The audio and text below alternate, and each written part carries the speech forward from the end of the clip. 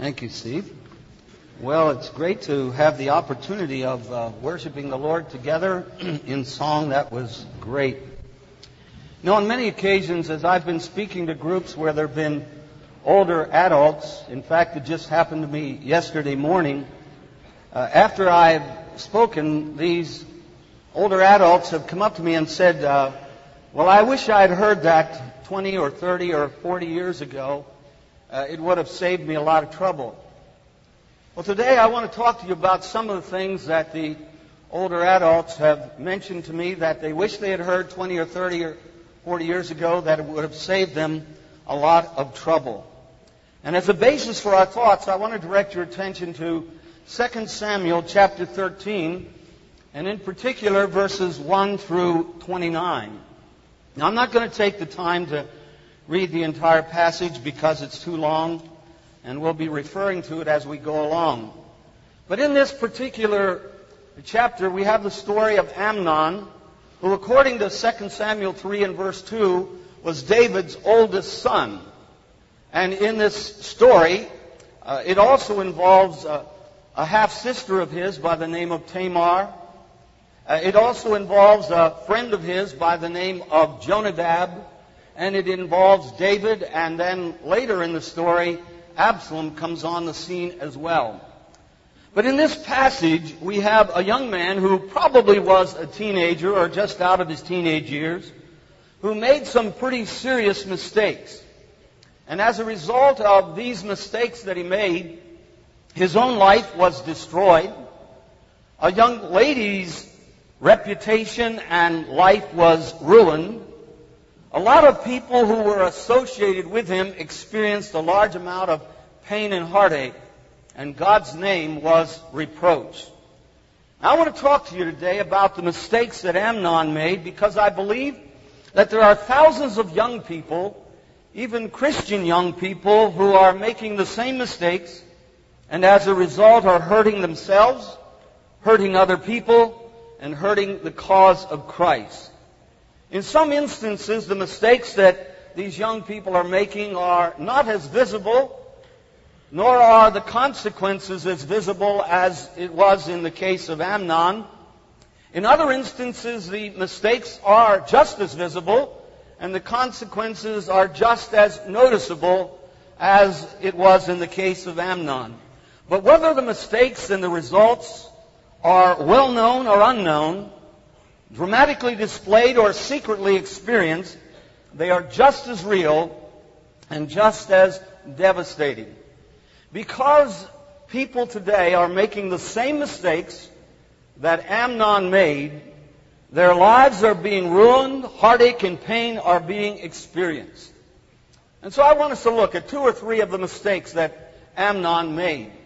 And I'm doing that in the light of 1 Corinthians 10 verse 11, which says that these things in the Old Testament were written as examples to us that we might be instructed in order that we wouldn't make the same mistakes.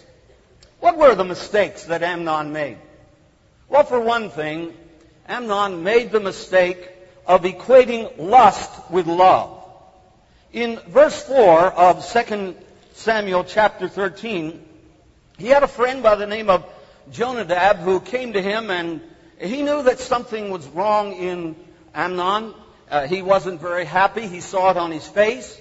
And so he said to Amnon, "What's the problem, Amnon?" And Amnon said, "I'm in love with Tamar, the sister of my brother Absalom." Now he says the problem is that I'm in love. And in this case, at this point, it was unrequited love. Now Amnon said he was in love. But in reality, what Amnon was experiencing was not love, it was lust. He was infatuated with Tamar. He called it love, but in reality it was not love at all. There are at least 14 differences between lust and love which are illustrated in this passage in 2 Samuel chapter 13. For one thing, lust focuses on external beauty. Lust focuses on a person's physical appearance. In 2 Samuel 13 verse 1, we read, "Now it was after this that Absalom, the son of David, had a beautiful sister, whose name was Tamar. And so Amnon lusted after her because of her physical appearance. Love isn't focused on somebody's physical appearance. Love is concerned about the whole person. It's not primarily focused on the physical attractiveness. It's focused on the totality of that person.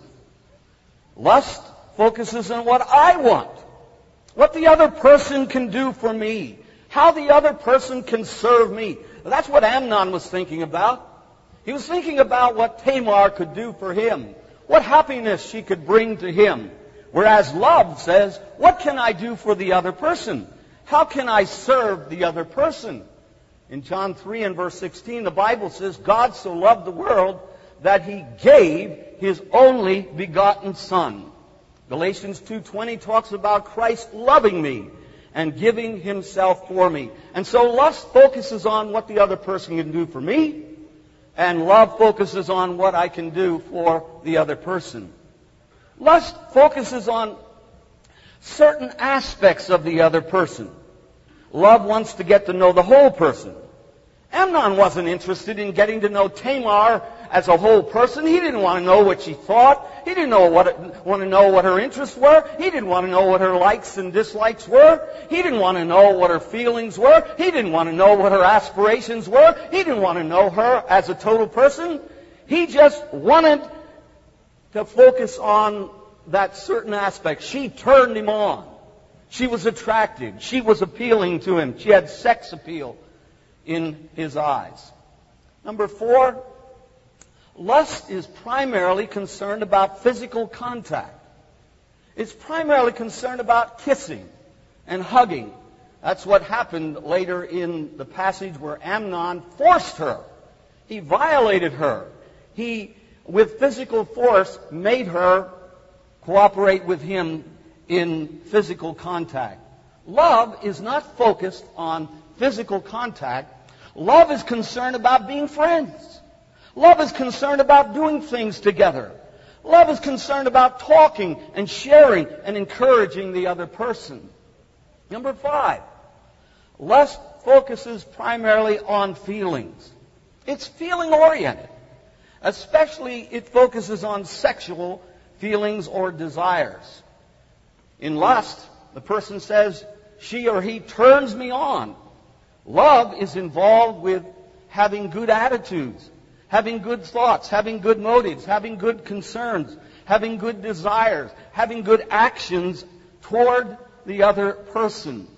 Love respects and regards the other person in totality, whereas lust is focused on feelings, especially sexual feelings. Number 6, this passage illustrates the fact that lust is pushy. It's domineering. It forces itself on the other person. This you have in 2 Samuel chapter 13, verses 10 and 11. We read, then Amnon said to Tamar, bring the food into the bedroom that I may eat from your hand. So Tamar took the cakes which she had made and brought them into the bedroom to her brother Amnon. And when she brought them to him to eat, he took hold of her and said to her, come, lie with me, my brother. And she resisted. She said no. But in spite of the fact that Tamar said no, the Scripture indicates that Amnon forced himself upon her. That's lust. Lust is pushy. Lust is domineering. Lust will not take no for an answer. Whereas love, according to 1 Corinthians 13, is not rude. It's not unmannerly. It is kind. It does not behave itself unseemly. Number 7, this passage illustrates the fact that lust is willing to lie. Lust is willing to deceive. Lust is willing to manipulate to get its own way. Amnon lied to his father David. He lied to Tamar. Why? To get his own way. He didn't care what means he used to get his own way, just as long as he got it. Whereas 1 Corinthians 13 and verse 6 says, love does not rejoice in iniquity, but love rejoices in the truth. Love is truthful whereas lust is willing to manipulate and to lie. Number 8, this passage illustrates the fact that lust is unwilling to listen to reason. When he tried to do this with Tamar, in verses 12 through 14, she tried to give him some legitimate reasons why he shouldn't do this. And they were good reasons. We'll perhaps mention them later on. But she reasoned with him. She said, don't do this, Amnon, and here are 3 very important reasons why you shouldn't do it. But at this point, Amnon was unwilling to listen to reason. He wouldn't listen to logic, whereas love is willing to listen to reason. Love is willing to hear logical thoughts. Number 9, this passage indicates that lust is overpowering. It seems almost unbearable. At the beginning of the passage, you read that Amnon, verse 2, was so frustrated because of his sister Tamar that he made himself ill. She was his half-sister, you understand. Her mother was another woman. But he was frustrated. It was overpowering. And in the next verse, we read in verse 4, he talks about being ill. It made him ill. It just took control of him. Now, love is not like that. Love constrains us to act constructively rather than destructively. If you do something that is destructive in spite of the fact that you know it's wrong, that's not love. That's lust. Number 10, the passage indicates that lust becomes very frustrated when it doesn't get its own way. He was frustrated. He was bent out of shape. It just controlled him.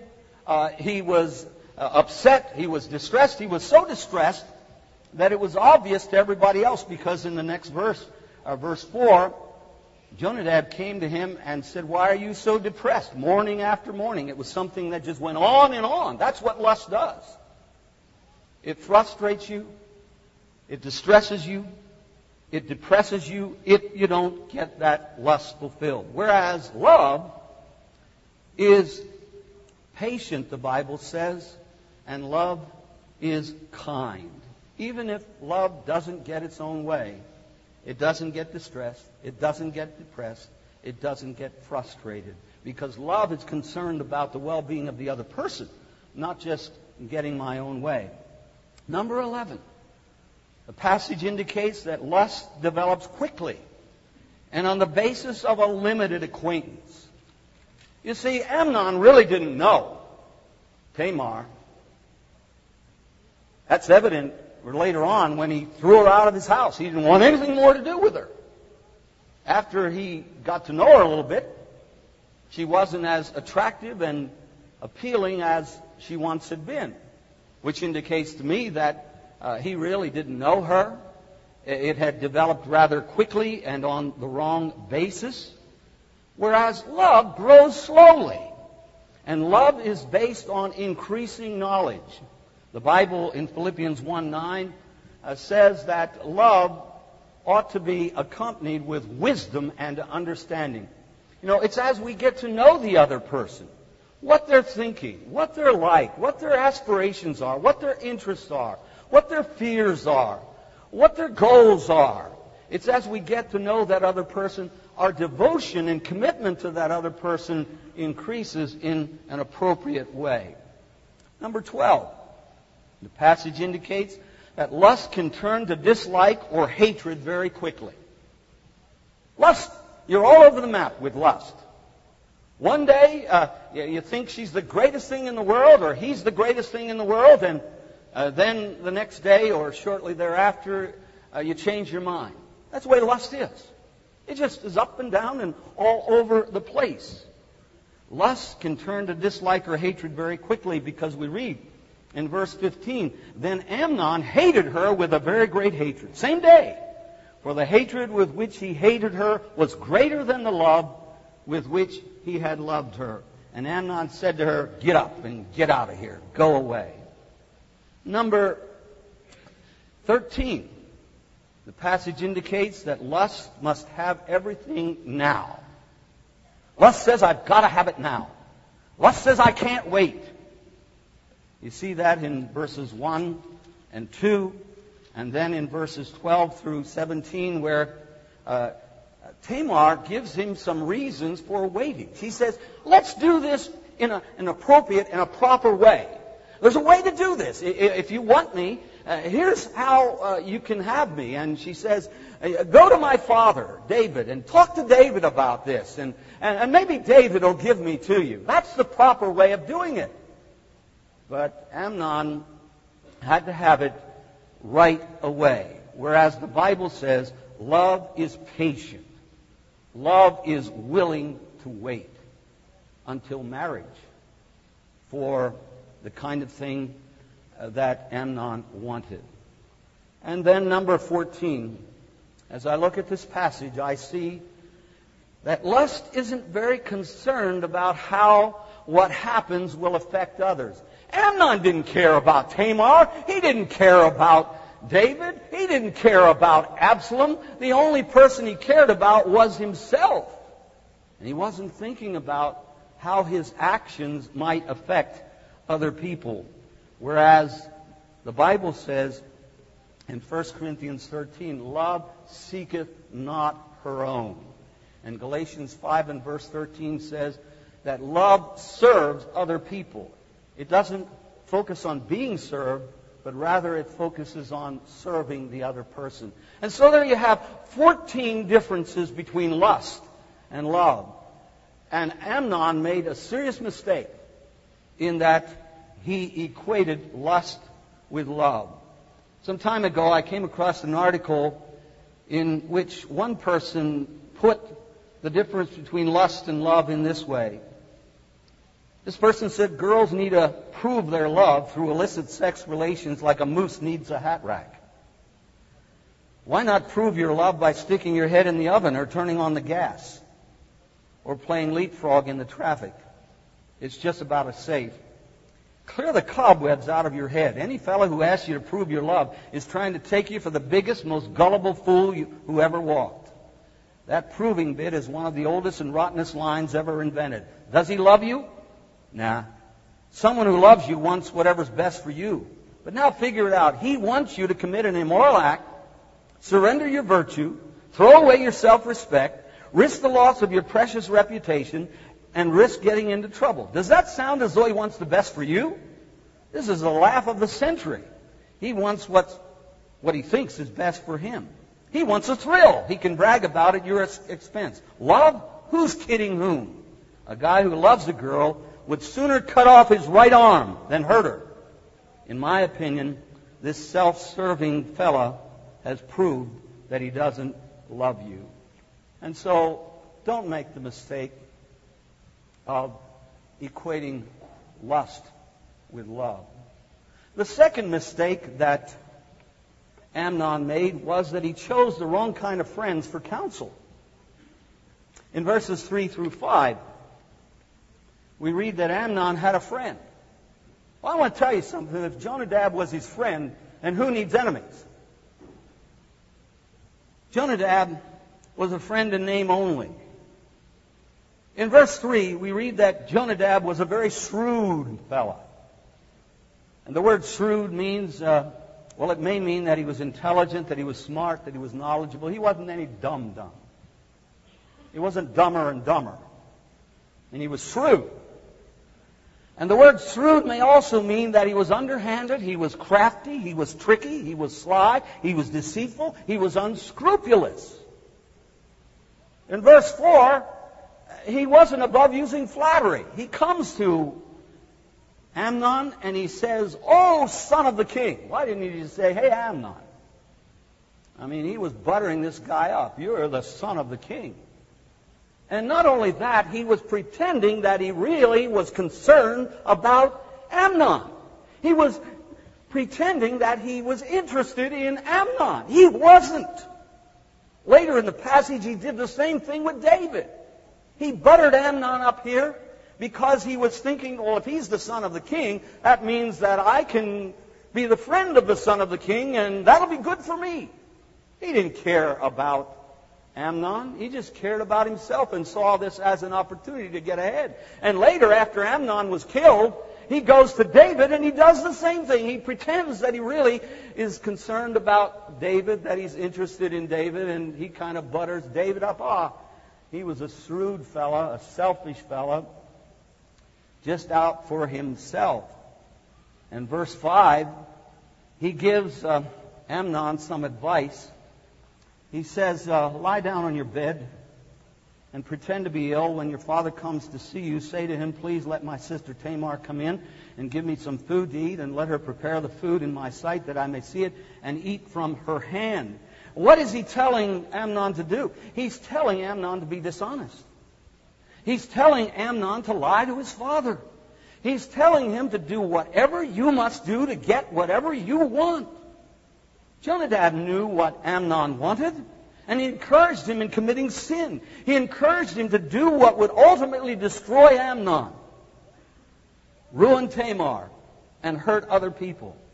And I say anyone who encourages anyone to do what Jonadab encouraged Amnon to do is not a friend. My friends, be aware of the fact that there is no matter in your life that is more important than the friends you choose to receive counsel from. Your friends will have a powerful effect on your life, for good or for evil. They'll either help you or they'll hurt you. We don't have time, but sometime go through the book of Proverbs and notice what the book of Proverbs has to say about the danger of evil friends. The book of Proverbs starts with chapter 1 through verse 1 through chapter 5, talking about the people to whom the book was written. And it says it was written to young people. Basically, the book of Proverbs is a young person's book. It's written to give young people instruction. And so you have the introduction at the beginning in verses 1 through 5. And then the second thing that the book of Proverbs talks about is the young person's relationship with God. It talks about the fear of the Lord. That's, after giving the introduction, the first thing it talks about is a young person's relationship with God. The second thing it talks about, when it gets down to specifics, is the young person's relationship with his parents. And you know what the third thing is the book of Proverbs focuses on after giving the introduction? It's the young person's relationship with other people, in particular evil friends. Those who come to you in verse 10 and say, come, join with us in doing wickedness and evil. And what the Bible is saying, even by the way it positions that passage, the most important thing in your life is your relationship with God. At this point in your life as young people, the second most important matter in your life is your relationship with your parents. And the third, in terms of influence in your life, will be the kind of friends that you choose. The book of Proverbs has at least 9 passages, go through it, that warn you against becoming friends with evil people. And then it turns around and it gives you a lot of encouragement to choose the right friends. Proverbs 13:20, for example, says, he who walks with a wise man becomes wise, but a companion of fools is going to be destroyed. And the wise person in Proverbs is not just somebody who's smart, intelligent. I mean, Jonadab was all of that. But the wise person is the person who sees life from God's perspective, lives life as God wants him to live, is devoted to living a holy and a godly life. That's the wise person. And the foolish person is the person who says, I don't care what God says, I'm going to do my own thing, go my own way, be my own boss. And so the second mistake that Amnon made was that he chose the wrong friend to receive counsel from. And I urge you, young people, choose your friends carefully.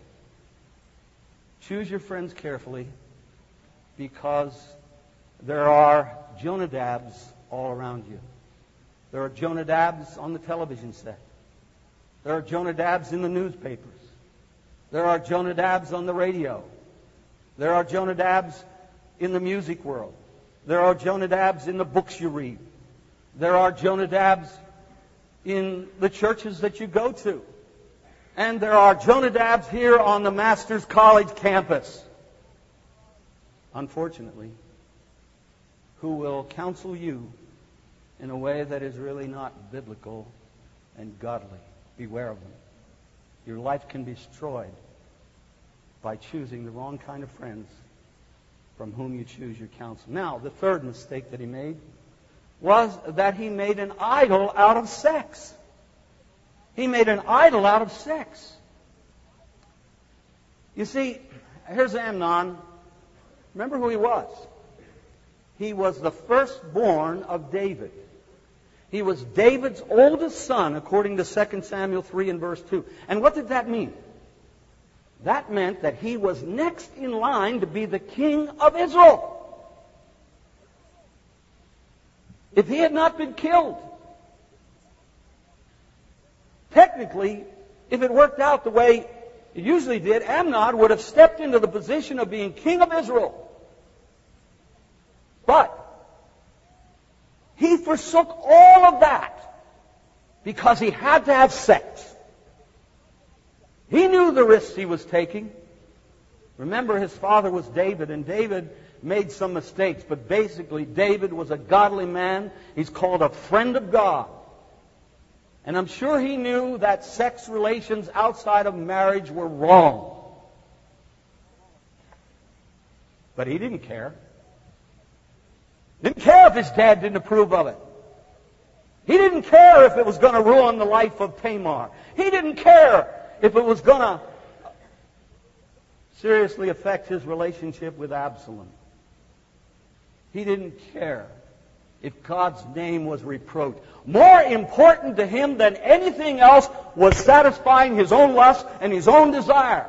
He made it an idol. It was more important than becoming king of Israel. It was more important than a good relationship with his father. It was more important than a good relationship with his brother. It was more important than a young lady's reputation. He had to have it. He made an idol out of sex. And I tell you, we're living in a world that has gone sex mad. Sex, sex, sex. We sell everything by means of sex appeal. Automobiles, I don't care what it is.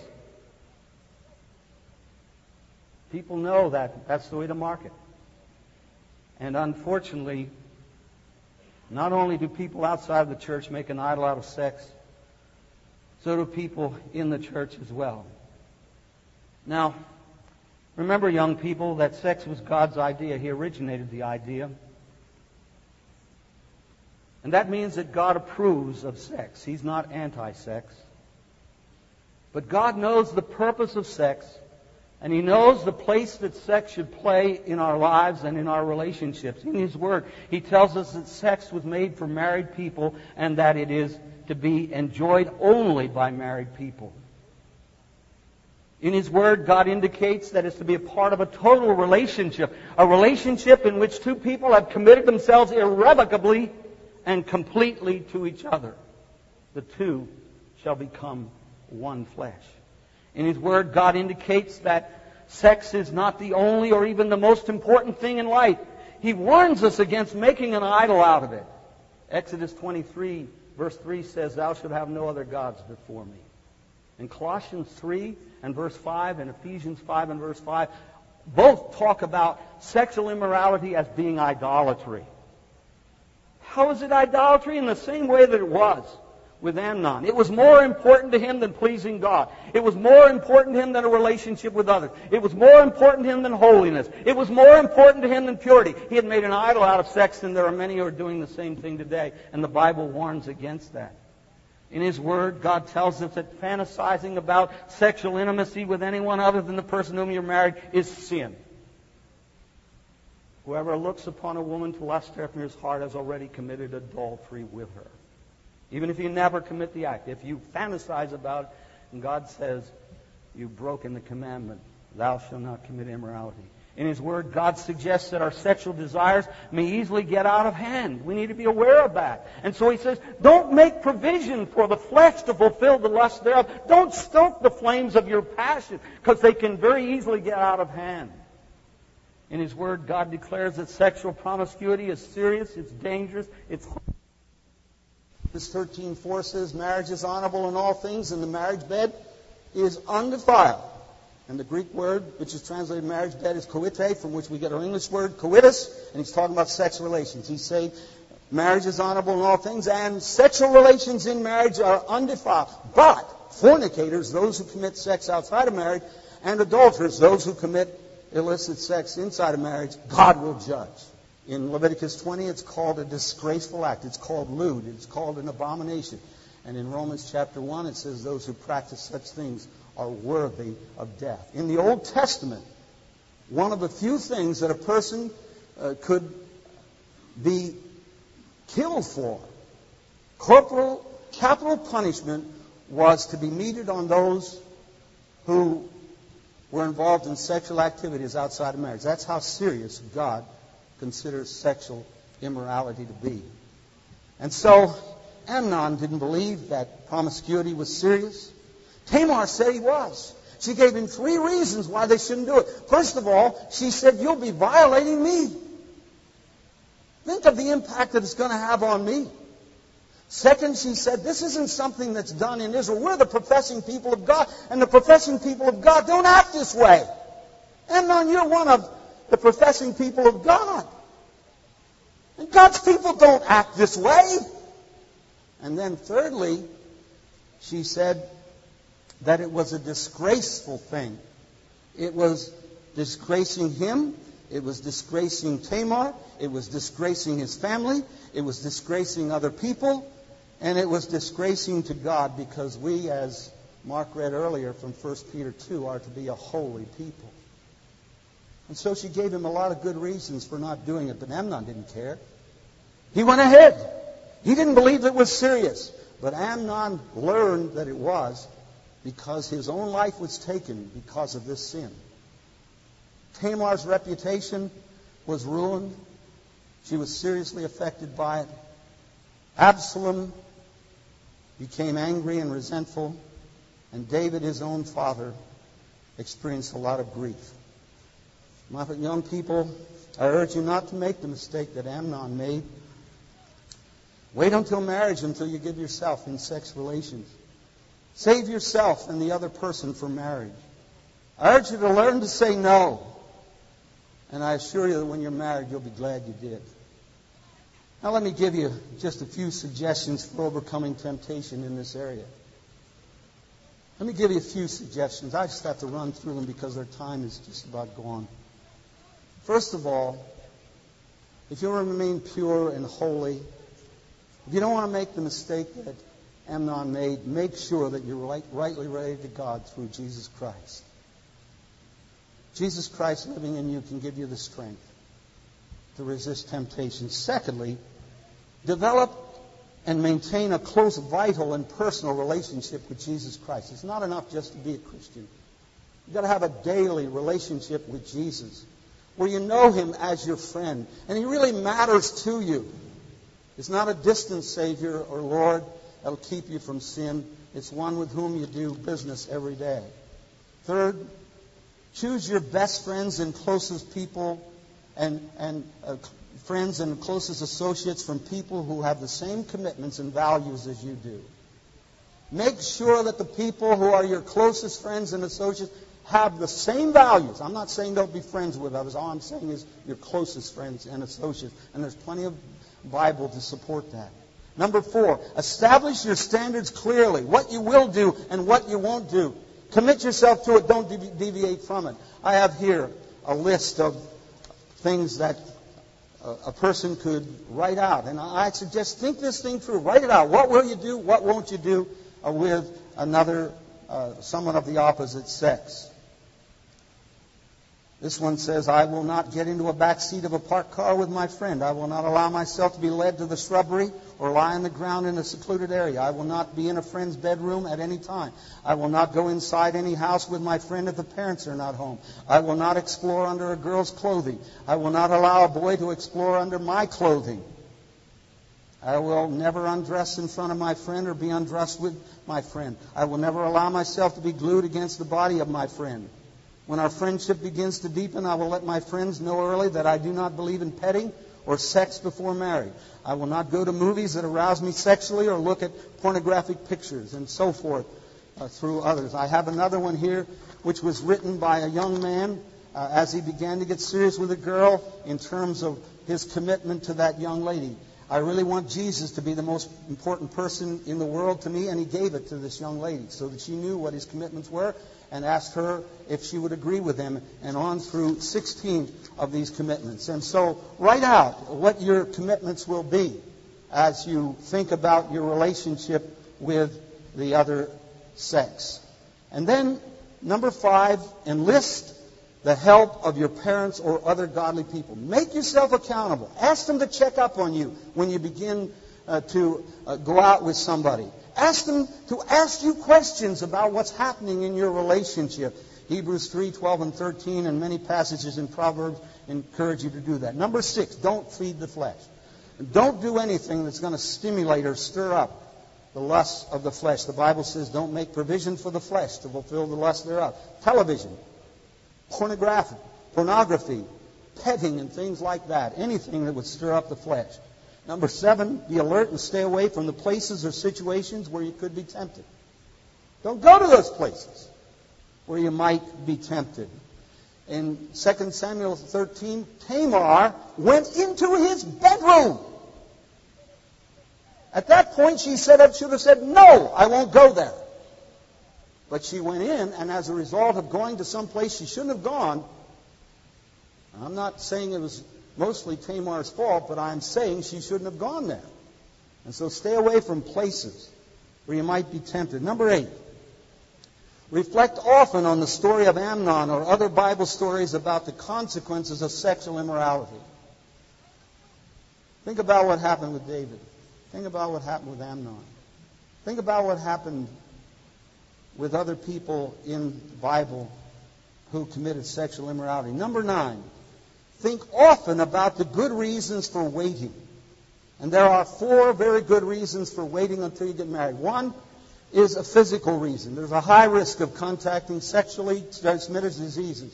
Every year in America, 12 million new cases of sexually transmitted diseases occur. And there's a possibility of pregnancy. 1 million teenagers every year get pregnant. 20,000 a week, 3,000 every day in the United States of America get pregnant. There are psychological reasons. Guilt, fear, depression, shame, lowered self-respect, or lowered respect for the other person. There are social and interpersonal reasons. Sex relations hinder the development of good relations.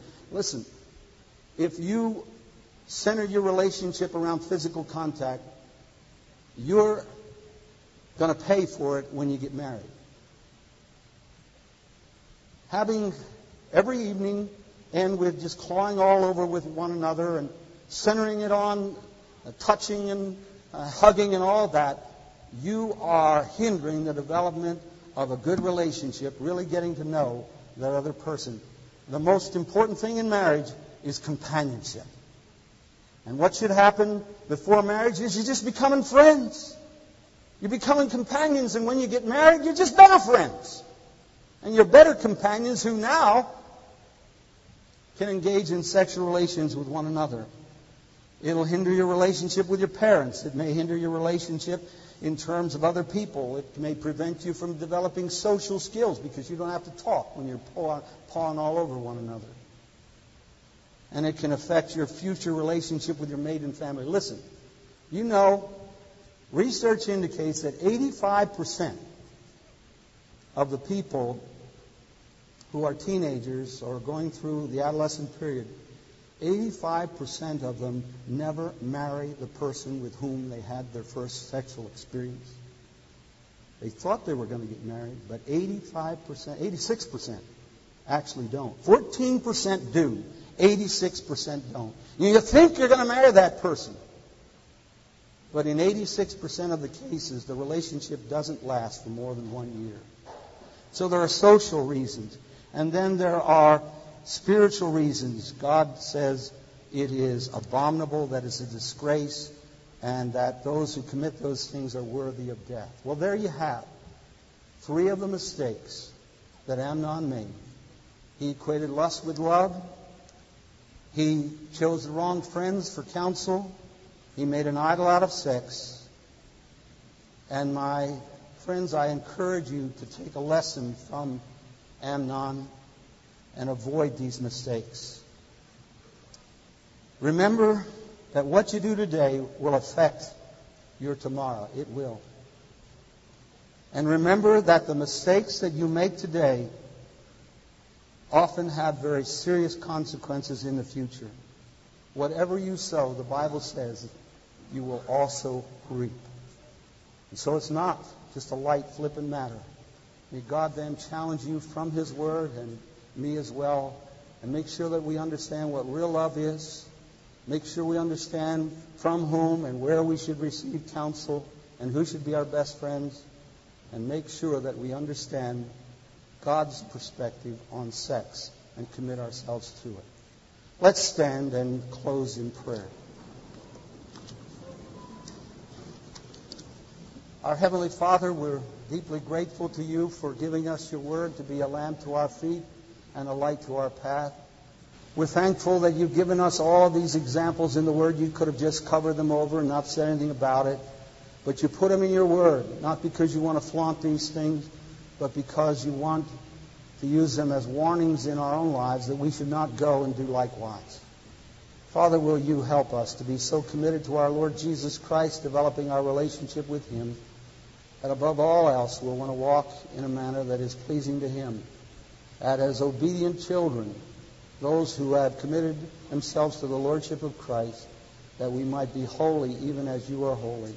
Help my friends here at the Master's College. Give them just a love and devotion for Yourself. Help them to seek You. And then, Father, bless them with companionships and friendships that will be mutually provoking unto love and good works, and that will be honoring and glorifying to You. If there are those here who are fiddling around in many of these areas, we pray today that You would bring conviction of sin upon them. We pray that You would bring them to the point of repentance, where they would change, where they would seek counsel, where they would confess it to You, where they would break it off, and that they would determine from this time forward that they're going to have lives and relationships that will really be honoring to Jesus Christ. We pray in Jesus Christ's name. Amen.